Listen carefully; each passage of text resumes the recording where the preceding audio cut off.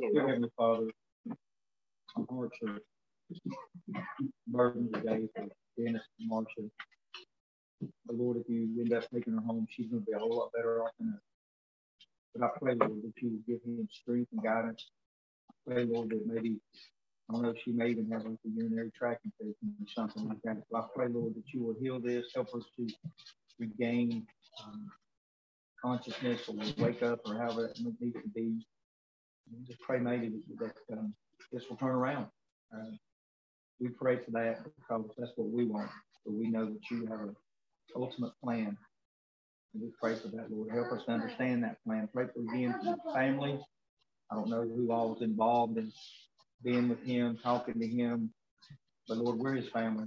And I pray earnestly, Lord, that you would just work in this whole situation.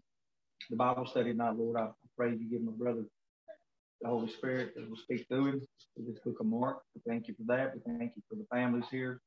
Thank you for the insight of everyone that speaks up. Lord, we just thank you mainly for your word and your son and for the truth that's in your word. We ask that this will be a blessing that we all can learn and grow from it. In Jesus' name we pray. Amen. But Larry, may I say that he has everything that we said, you know? Yeah. He's very happy. So someone wants to do that, because that's what our heart is to bring him food. Very happy. Especially if you're going at lunchtime or dinner time or something, because he's not got a lot of room for storage, right? And they've got a small refrigerator and stuff like that. So if you want to take some supper or something that's non-perishable, I guess is another way of saying it. Yeah.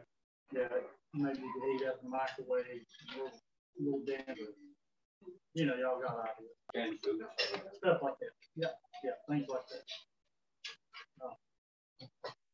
I'm going to read something that I've never thought about, which is very interesting. You know, and I appreciate other people and the insight and things like that. So in our book that we first started out with, that we don't use very much, I do still look into it. This series that we're getting ready to do, it had a good overview, and so I'm going to read it. It's got a couple things in it that I had never realized before. So it's Jesus spreads the franchise, and we're coming to Mark 6, starting in verse 6, kind of midway verse 6, and this section goes all the way down to verse 13. Let me just read you 6 and 7 here. Mark 6, middle of it, it says, "Then he went about the villages in the circuit, teaching. And he called the 12 to himself and began to send them out 2 by 2, gave them power over unclean spirits." This short phrase about Jesus going from village to village could be one of the summary statements that seems to divide the sections of Mark. It is the third time Mark records Jesus taking his act on tour through the villages of Galilee. The 3 were in Mark 1:14, Mark 1:39, and here Mark 6:6. The crowds who welcomed Jesus provide sharp contrast to the cold reception he received in his hometown. Remember, he left and went down to Nazareth. Perhaps it was because of his hometown's cold reception. And this is very interesting, that for the rest of the book, Jesus never enters a synagogue again. And I went for that little app, literal word, highlighted synagogue, and it's mentioned a bunch of times, but if you follow that word, and it'll give you all the places where it's mentioned. You hear the word mentioned, that he's just referring to the synagogue. It never mentions him going back to the synagogue. Isn't that? I thought that was very interesting. He was thrown out. Remember, they threw people out. But it never mentions him going back to a synagogue after this point. Now, he went to the temple, which is different. I'm sure there was many synagogues in Jerusalem and other places, but we know he went back to the temple, went back to a synagogue, a church, to teach it. It never mentioned it. Look that up. I thought that was very interesting. Any of the Gospels? None of the Gospels. Look that up. I thought that was very interesting. Because she's right. I mean, it's, in John 9, it says that they threatened to kick anybody out who was a disciple, which would include him, obviously. Yeah. Right? Yeah. So at some point, he was a sinner. I didn't think it was too late. But if you highlight that in that literal word, you look at the synagogue where it's mentioned all through there. After that, it never mentioned them going back into a synagogue. Just look it up. It's very interesting. At this point, he's so famous, people come to him. In fact, he can't even get away from them. As we'll see, he goes deep into the desert, calls his disciples toward the end of chapter 6. When the disciples come back from their short-term mission trip, so to speak, he says you need to take some time to rest. And he goes deep into the desert, and people still come to him. Mark already told us Jesus intended the apostles to have power to cast out demons. That was in Mark 3:15. The central aspect of Jesus' ministry in this gospel. Now the apostles have watched the master long enough. Jesus shares with them his authority over Satan. He puts them in the driver's seat. This act alone establishes Jesus as a unique figure in Jewish history. This is something else I never thought about. Characters such as Moses, Samson, and Elijah had great power from God, but none of them could pass their anointing to others at will. In fact, when Elisha asked Elijah to pass on his anointing, Elijah responded, "You have asked a hard thing." That's in 2 Kings 2:10. It was really up to God, which is exactly Mark's point. Jesus was the Son of God, so he could grant God's authority to anyone he chose. If you had to pinpoint a moment when the church was born, in one sense, this is it. From this moment on, Jesus is not the only one who can do God's kingdom work. His followers can too. You have to be proud of these apostles for one thing. Once Jesus told them to spread the gospel, spread God's kingdom, they got up and did it, whether they understood Jesus completely or not. And we know that they didn't understand him completely. There's going to be something else that I've been mulling over, and I'm not sure I know the answer. And we're probably not going to get to it tonight because it's going to be toward the end of this this teaching, this section, maybe 12 or 13, when it says that what did Jesus preach, and what did the apostles or the disciples preach? Did he preach the gospel as we know it? And I always assumed that he did. You know, because you got the gospel according to Matthew, the gospel according to Mark, Luke, and John. But that's man's put that in there. But did Jesus actually preach the gospel as we know it? We're going to talk more about that when we get there. It's just interesting. Oh, I thought that was a good opening. So as we come to Mark 6 again, this is a changing book. Jesus has spent about 2 years in and around Capernaum with a message. Repent, for the kingdom of God is at hand.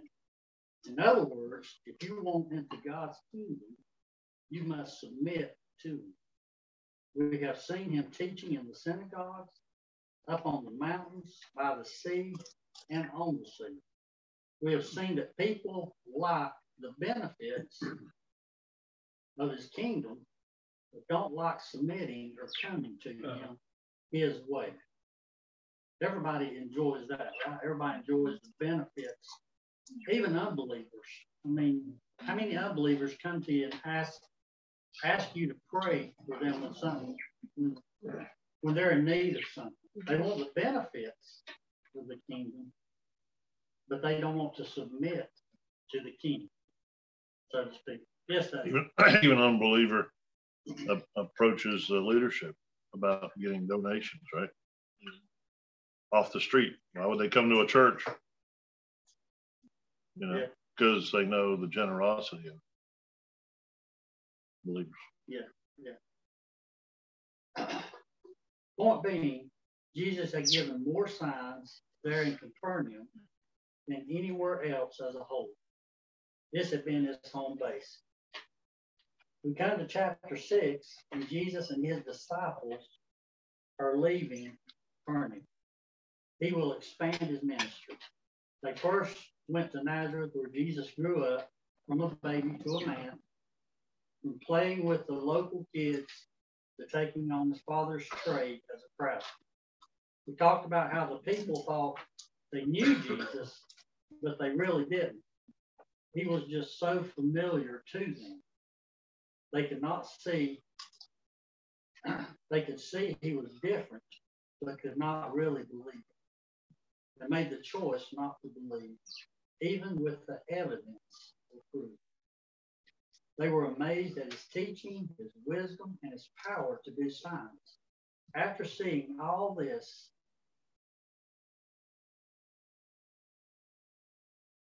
they said, he's just a carpenter, the son of Mary, in verse 3. The people were amazed at who Jesus claims in his actions to be. And also, Jesus is amazed that they can't believe who he is. So as a result of their unbelief, Jesus had withheld signs. It had been mentioned by John MacArthur that it may have been a sign of mercy, because the more you know, the more you will be held accountable for. Romans 1, 18 to 23. Every human has enough knowledge to know there is a God. And I'm going to read that. Romans 1, starting verse 18 down to 23. It says, "But God shows his anger from heaven against all sinful, wicked people who suppress the truth by their wickedness." And why? They know the truth about God because he has made it obvious to them. For ever since the world was created, people have seen the earth and the sky. Through everything God made, they can clearly see his invisible qualities, his eternal power and divine nature. So they have no excuse for not knowing God. Yes, they know God, but they wouldn't worship him as God or even give him thanks. They began to think of foolish ideas of what God was like. As a result, their minds became dark and confused. And then God responds to their unbelief here. It says in verse 22, claiming to be wise, they instead become utter fools.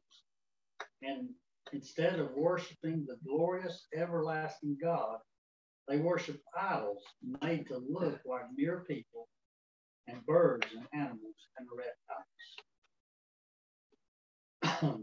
So every human has enough. God has given them enough to know that there is a supreme being.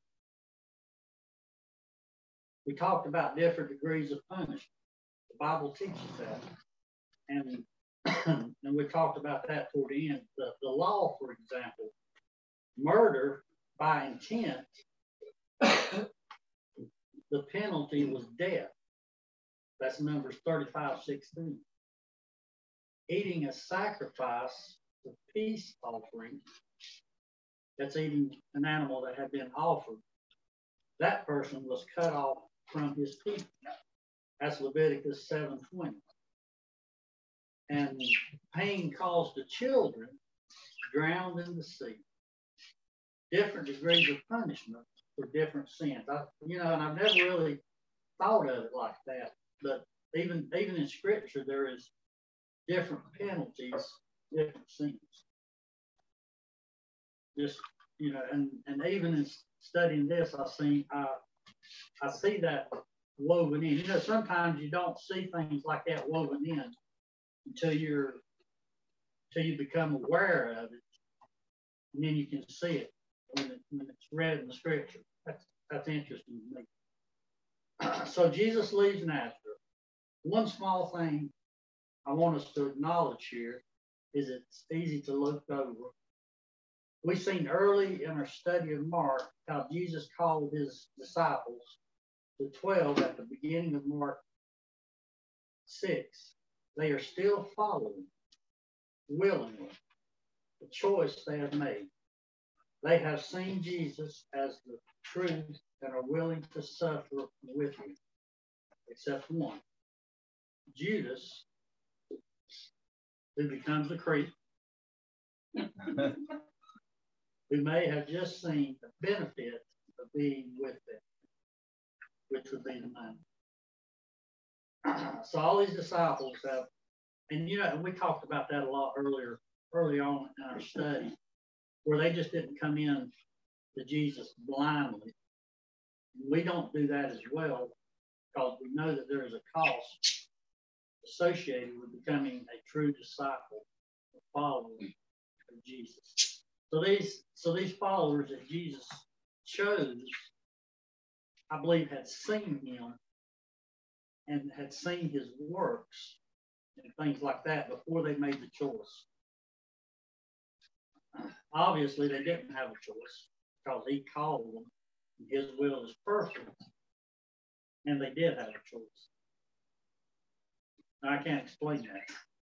The free will of man versus God's. What do we say? God's design. Well, yeah, sovereign. His sovereign. Our free will. Some of the disciples, when he first called them, came, but then they kind of drifted back. Some of them took a little while, just like it does us sometimes. Yeah, they did. Some of them went back to fishing. You're right. Some of them did. But all in all, at least when he calls you, yeah, he calls you. He does. It's not a. And what happened to Judas, I don't think it was very, and I think we talked about this even in our Sunday morning Sunday school class, how Judas may have not have started out like that. But it just goes to show the influence of the world. The influence of the world. It's terrible. I mean, it's something we all have to watch ourselves continually, because we can be very influenced. Yes. Yeah, but sometimes it also, you're right. And sometimes it takes time for the heart to express its lack of commitment to the Savior and the desire for the things of the world. Sometimes we start out really like the parable of the sower, but after a while, we begin to drift. That's what bothers me. I want to be certain that I love the Lord again, like again. Yeah. Well, more so, I think. Yeah. You know, it's and just, have fruit that does come from the church. Yeah, it's just like a marriage, and really that's what it is. Yep. I mean, you love a person, set your affections on a person, you first marry them, but 40 years later, in my case, 42 years later, you don't realize how much more that you love them now than you did when you first met. I mean, it's something that grows. I think it's the same thing with the Lord. You learn to appreciate him not just for the benefits, but for who he is. You know, we talked some this morning, even about what did we talk about that? What I mentioned toward the end of the class, not just having the benefits, not just coming for the benefits. Lost my train of thought there. Anyway, let's see. This life we live, the events we have seen in Mark's gospel concerning people hinge on one word. That's choice. Every day of our lives, we're faced with choices. And the way we respond to those choices will determine our future. Whether large or small, whether some choices are obviously more important than other choices, but even the small choices that we make affect us long term. Right, Dorothy? Right. Even the Mountain Dew. The small choices that you make. And you're making right. a negative choice. Thanks for pointing that out. But even the small choices affect our future. Most of the time we make choices based on knowledge, what we know.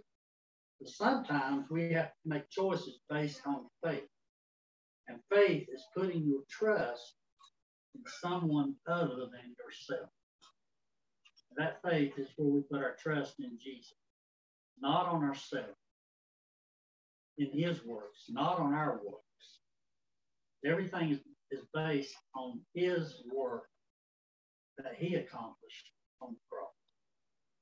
Disciple of Jesus is having faith he will do and can do what he says. A disciple actually means student. One who is being taught by another. It's almost like an apprentice, which is in training.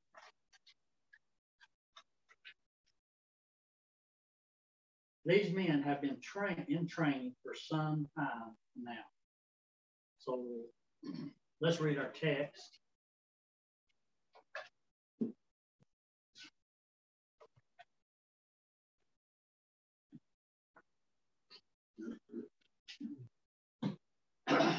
Mark 6, and we're going to start in verse 7. It says, and he called the 12 to himself and began to send them out 2 by 2 and gave them power over unclean spirits. He commanded them to take nothing for their journey except a staff, no bag, no bread, no copper in their money belts, but to wear sandals and not to put on 2 tunics. And also, he said to them, in whatever place you enter that house, stay there till you depart from that place. And whoever will not receive you or hear you, when you depart from there, shake off the dust under your feet as a testimony against them. Assuredly, I say to you, it will be more tolerable for Sodom and Gomorrah in the day of judgment than for that city. So they went out and preached that people should repent. And they cast out many demons and anointed with oil many who were sick and healed them. In verse 6b, it says, then Jesus went from village to village, teaching the people. As we look at this short ending to this verse, we see something important. Jesus is not only going to send his 12 out with the message, but he is going to demonstrate it in action and show the true need. Why he was sending them out. If you don't see the need, most of the time you won't commit. You know, and I was thinking about that this morning, Gordon. You had these pictures of these three kids up there.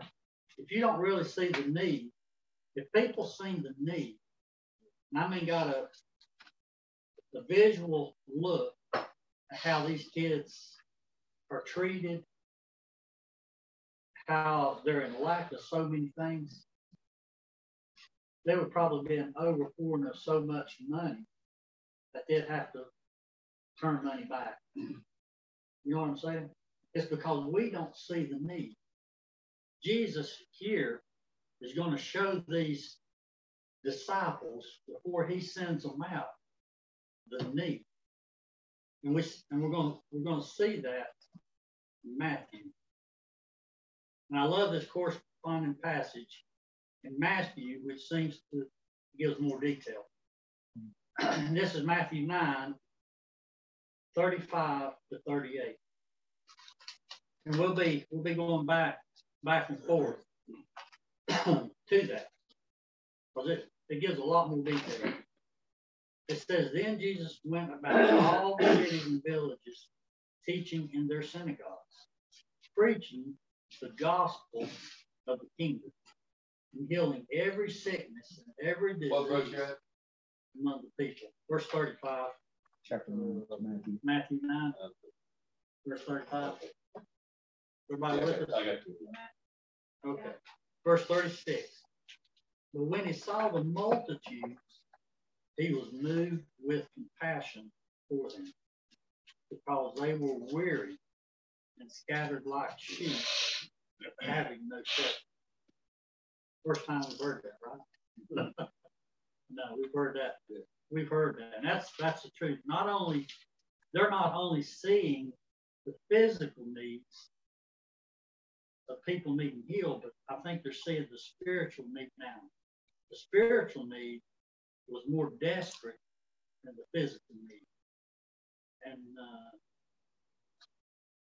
John MacArthur says only God could reveal that. The world can't see its own sin. So therefore, verse 37, the task of spreading the message needs more laborers and workers. Look what verse 37 says. Then he says to the disciples, after they went on this teaching ministry, they're with Jesus as he's going around teaching.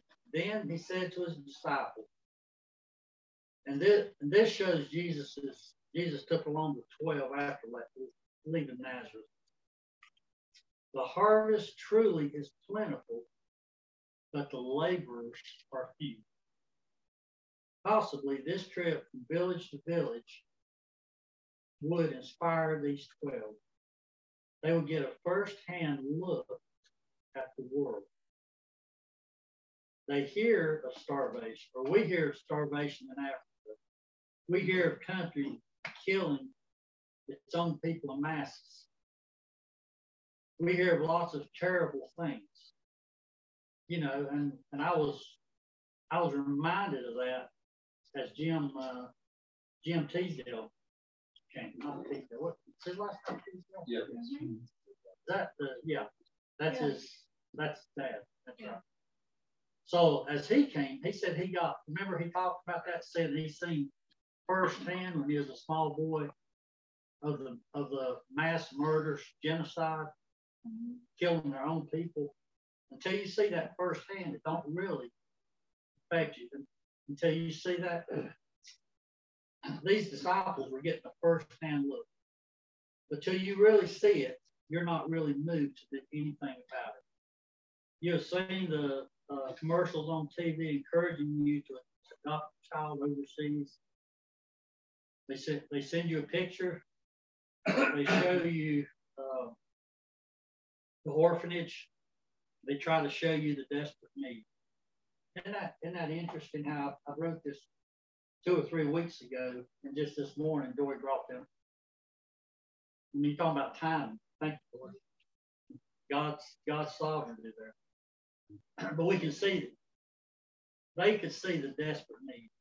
I believe Jesus was showing them the true condition of people's hearts and how weary or worn down the people were. You know, we've talked about that, how the law just oppressed the people, how they had been blinded by their so-called overseers. They see the needs physically. They needed to see their needs spiritually. A lot of the things Jesus was showing them would not really register with them yet. Jesus causes events in our lives that we can't see until years later. Not only did the Pharisees, as Jesus said, create heavy loads that come up with angry, meaning the oppressive, legalistic, hyper-legalistic standard that they strapped on everybody. They had that on one side, but the research I did recently on the chief priests and Sadducees has helped me realize this sort of the other side, you know, like getting caught in a vice grip. It's not just one, it's both sides squeezing them. And there was corruption in the temple. That's what Jesus was cleansing the whites. You know, they try to go out of a sincere effort to worship and pray, and they get ripped off.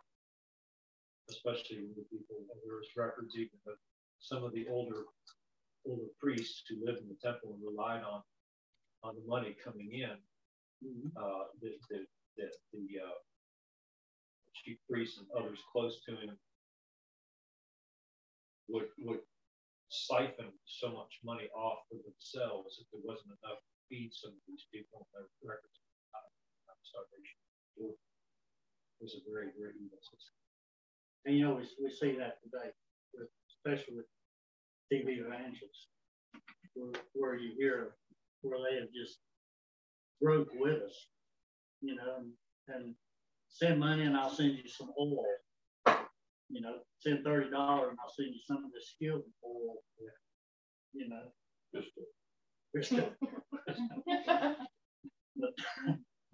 I've never heard of it advertised as Crisco. They won't tell you that. But you see, even that still happens.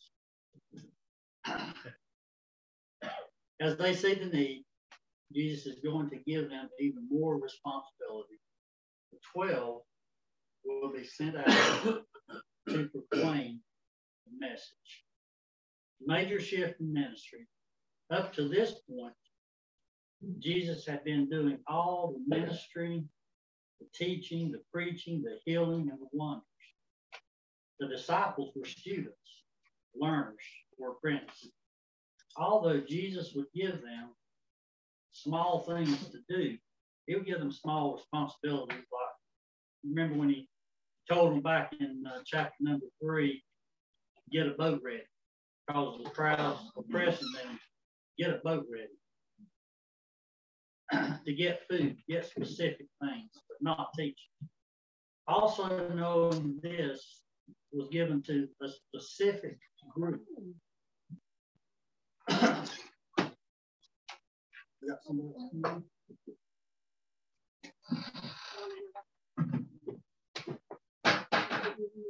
Yeah.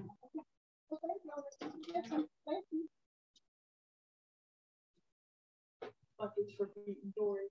Okay. Water from Natalie. Okay. That's a nice little spot. He's on our way to bowling.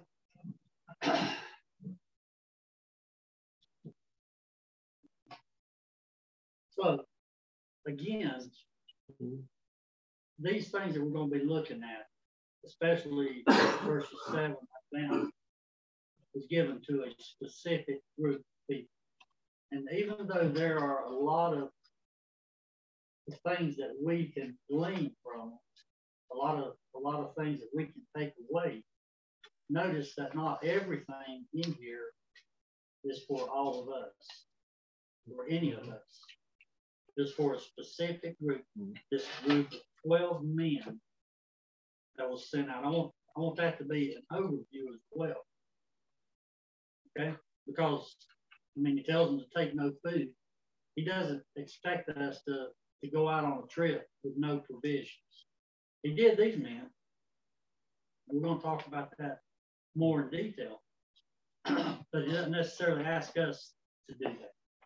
So this was for a specific group of men, the 12 apostles. So all the different instructions he gives them are not given to us, even though we can apply some of them in our lives. For example, in verse 7, the power over unclean spirits. I don't think we have the power to tell demons to leave. He tells us not to even mess with that world, right? So we don't have, these 12 have that. Take nothing for your journey. And so, for example, we are to go, Matthew 28:19. So go therefore make disciples of all nations. I think another good thing is go in pairs. Don't go by yourself. You look at Paul. Paul took a companion with him, Silas. And then when they broke up, Silas took a companion, and Paul took a companion. So it seems like there was always two to do that. We're going to talk more about that as well. So in verse 7, and he called the 12 to himself. It almost sounds like when he first called them. I can imagine lots of people following Jesus. He called these 12 aside and talked about all they had seen and done together. Now is the time to put all that training into action. And I can imagine the crowds, which Jesus always had crowds. And then he said to these 12 before he sends them out, you 12, come over here. We've got, so Jesus calls them apart. Remember, there was about 5 different steps that they would go through in their lives as they matured. Remember, we talked about that.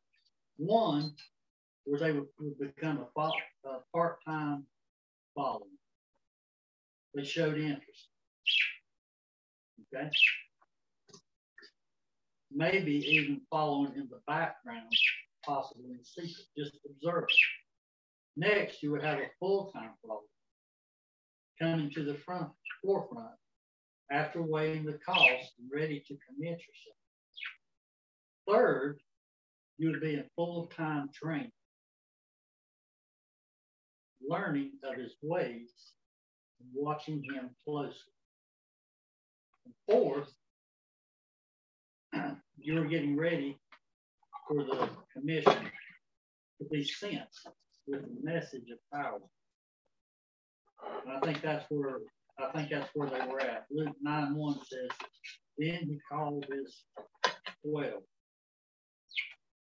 The disciples together came, and he gave them power and authority over all demons and to cure disease. That was in Luke. So we see, and this is where these disciples are.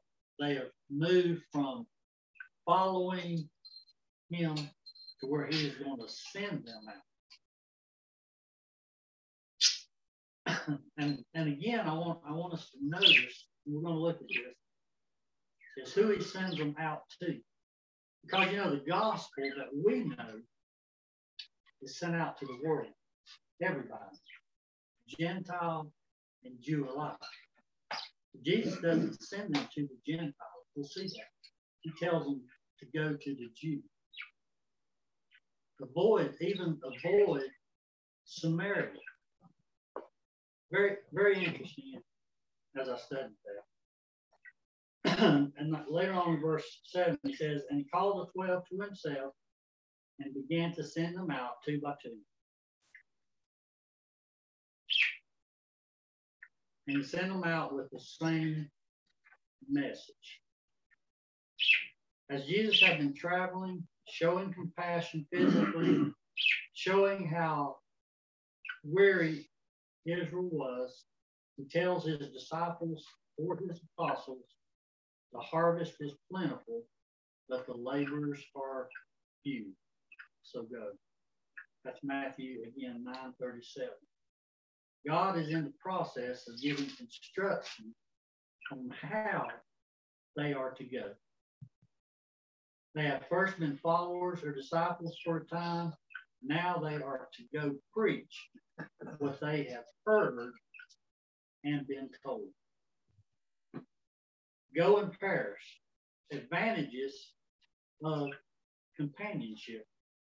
Ecclesiastes 4, verses 9 through 12 says, 2 people are better off than one, for they can help each other succeed.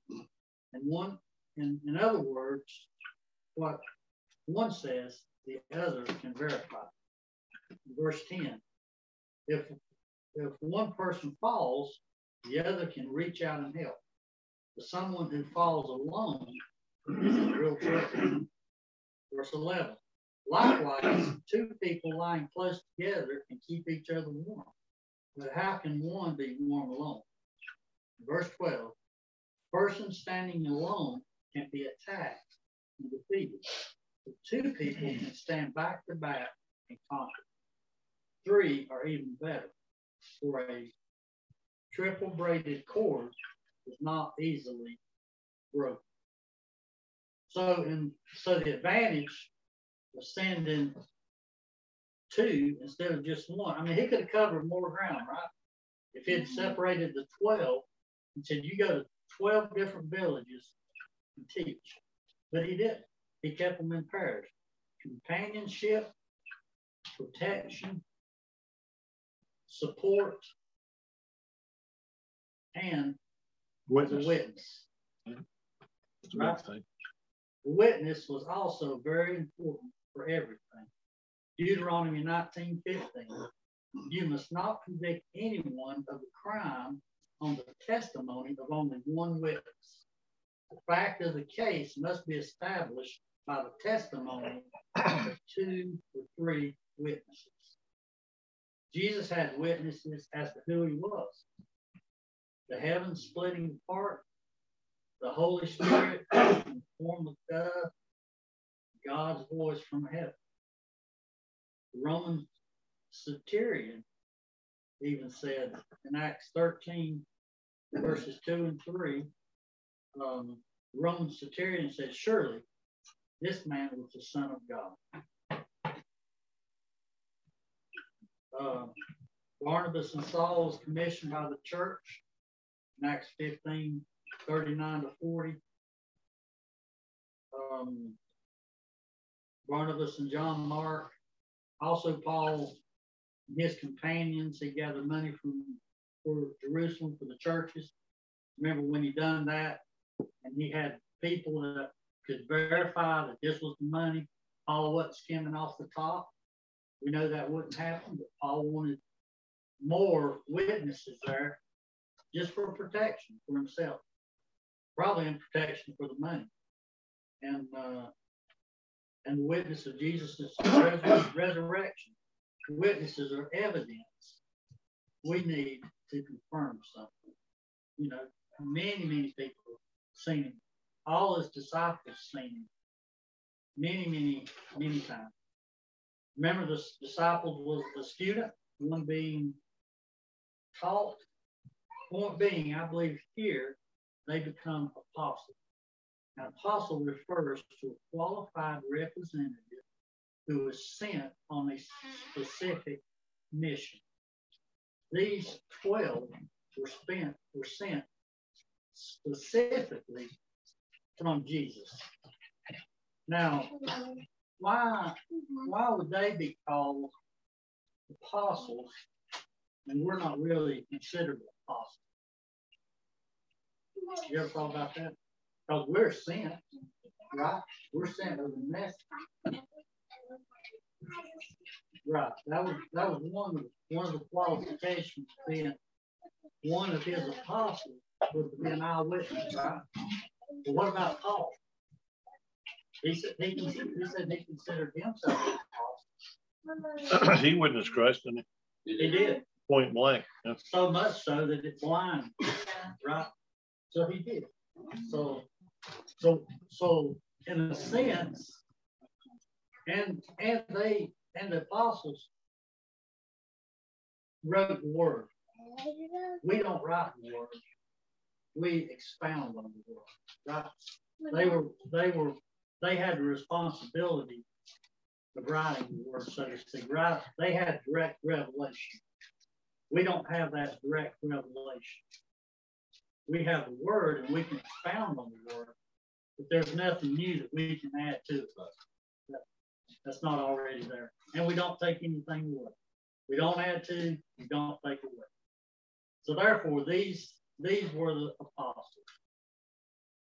Any other thoughts about that? The official representative. Jesus himself. Right? There were also people that hung around him quite a bit too. So I used to kind of keep going to church, but kind of think, okay, it's just Jesus and the 12. That's not the case. We know that there were a number of women. It was unusual in that sense that were with him a bit and supported. We also know there were other men as well. And the proof of that is when they're voting, discussing who to replace Judas with, there's two candidates that both meet that criteria, that were with Jesus enough, qualify for that. Of course, by Joseph, but I find that interesting.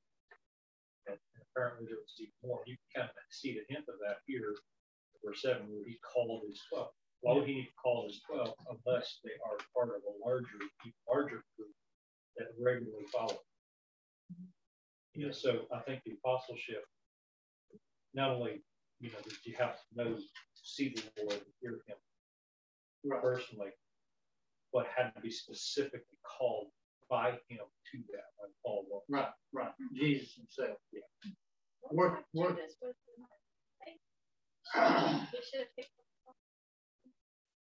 Yes, you know, he is a good example to us. Any of us can be deceived. You know, any of us can be deceived, especially by the riches of this world, you know, and by our works, and things like this. You know, Judas was a good learning illustration for me. I'm sure it is for all of us. All of us can fall into that. Like I don't think Judas started out thinking I'm going to get in this group just to skim off the top. You know, I think he's seen the Lord's work, and if you look at him, he was given the same power. I mean, Jesus doesn't exclude him from things like that. And you know, and just because good things are happening in our lives doesn't mean that the Lord is actually approving it. You know, most of the time that's how we. That's a bad way to do it. Most of the time that's how we equate God's approval of us is our current situation, like our money, or having water. Yeah. Having water. Job, when his friends were talking to him, you know, he said, I'm not saying, why is Jesus treating me like this? And they say, well, because your life is going this way, you must be the problem. You must have done something. Even Job's, even back then, Job's friends thought that way. You know, if you're receiving the blessings of God, then everything's going great for you. That was kind of an indicator to them. But we know, because we were given eyes into what was going on in heaven, that wasn't the case at all. That's very true. We even look at our own lives, sometimes try to value the blessings that we have, our physical blessings, spiritual blessings, they're not. You know, that's not necessarily our relationship. Is how God has blessed us. That's not because we have a better relationship with Him. You know, I just thought that was an interesting. To your point, though, it wasn't a mistake. Jesus knew. I forget what it is, John. He says that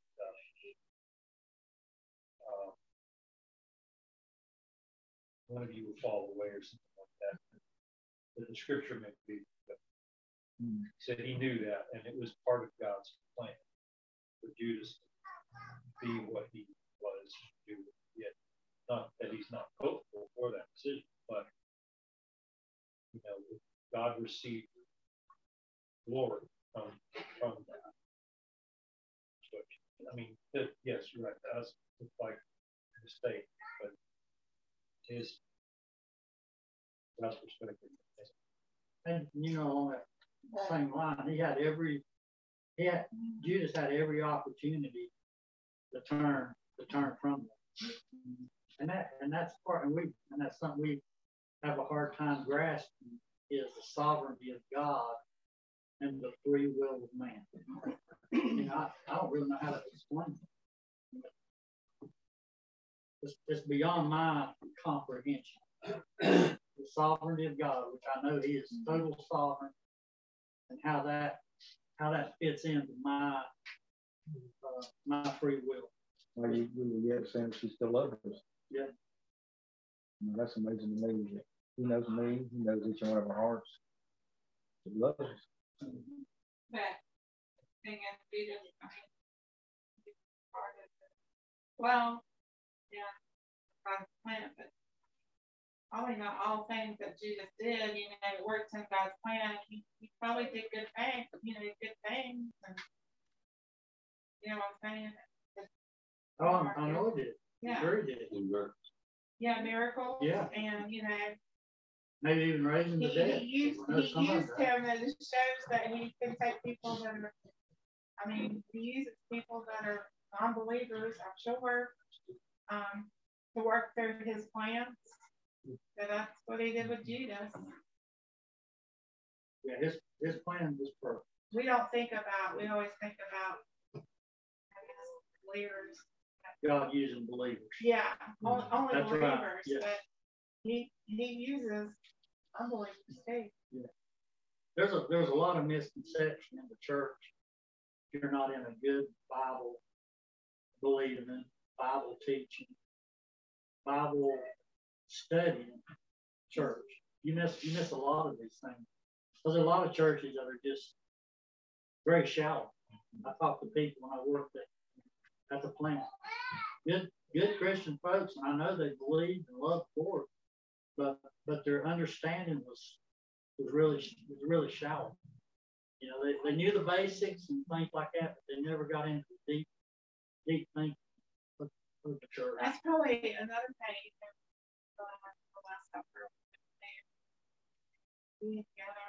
Everybody was like, "Is it me? Is it me?"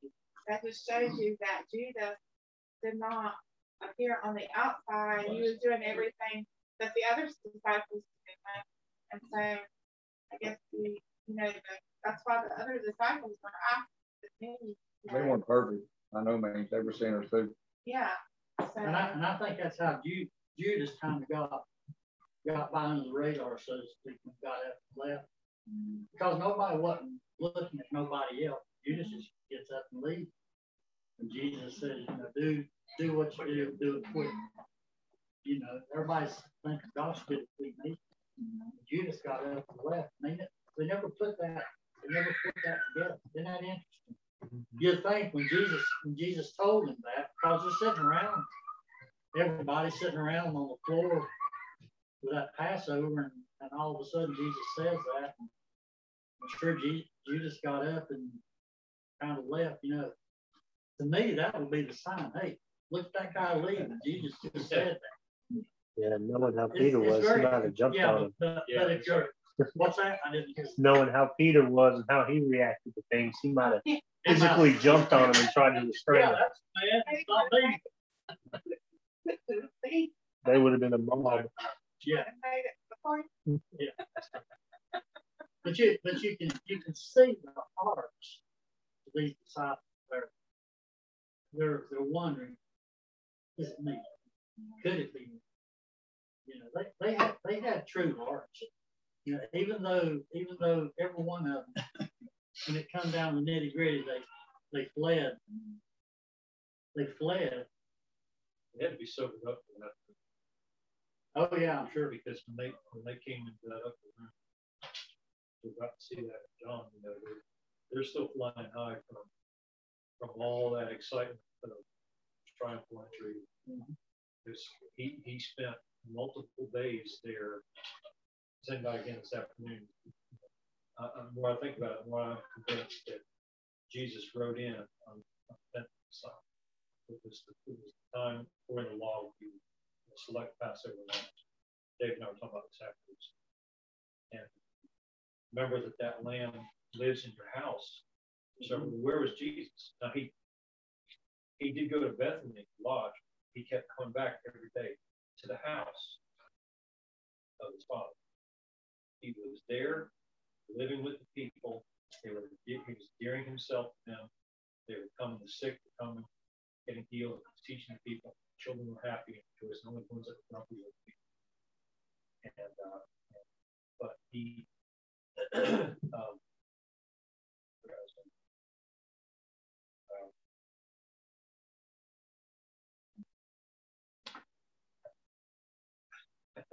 I know the feeling. Well, he was with. Well, he was in the upper room. He was with the disciples.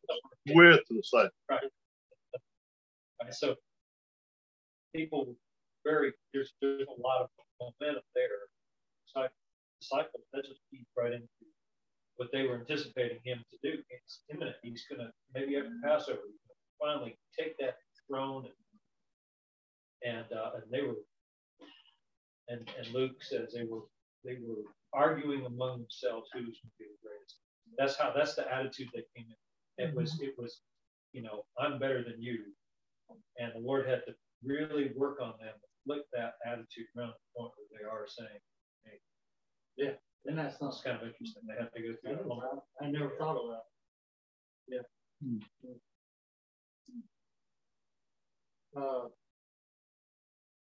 The apostle refers to a qualified representative who is sent for a specific mission. These 12 were sent specifically from Jesus. They were not only learners, but teachers now. Jesus would divide them up into groups and send them out. He sent them out. John MacArthur says that from that form of this Greek verb indicates that Jesus individually commissioned each pair to go out as his representatives. So it's almost like what the church does today in ordaining people, right? Ordaining different people to preach the message. The church is saying, I agree with this person, the things that he teaches. And so Jesus was putting his blessing, actually, yeah, he was giving his blessing. He's also giving them his power, his authority. The authority that he had, he was given to them. The authority over unclean spirits and things like that. And as they were sent out, people would know who Jesus' disciples were. He gave them power. This word used here, there were two words in the Greek for power. One is what dynamite. That's one for dynamite. Explosive power. This one here is used as authority. Authority power. It's a different Greek word. And if you've ever wondered why Greek was important, which I did for a long time, like Collins going through Greek. Well, so what? That's just something else that's hard to learn. It's important because then you can share and you know what the original language says. Not everybody can comprehend Greek. I'm one of them. I do good with English sometimes. But it's important to know the difference. And I appreciate men and women who have studied that and give us the different words for it. The more you look at it, the more simpler our English language is compared to other languages. More simple. Yeah. Love. Yeah. Use everyone's. And most of the time, it's wrong. That's right. More simple. No wonder we're so confused. The last one in verse 7 says, "The dead authority of the unclean spirit and demons." These apostles were confirming the message of Jesus and John the Baptist. And Jesus was claiming to be the Messiah of Israel, who was prophesied in the Old Testament, and his signs and witnesses were his evidence. I wonder if the apostles were in the crowd when he was baptized by John. Now, I often wondered that because they were followers of him, and were these there to see him being baptized and these other things? That was just a thought. Jesus' apostles were given power and authority to confirm they had been sent by Jesus. That included the signs that he had, the healing, the raising of the dead, the authority that they had. Jesus passed that authority along to these 12 men, to these apostles. And again, I want to remember that this was for a specific group of people. Next week, we're going to start looking at the different things that they could do and couldn't do. Okay? Any closing thoughts? That word authority, that's a whole study just itself. But what's interesting here is the unclean spirits,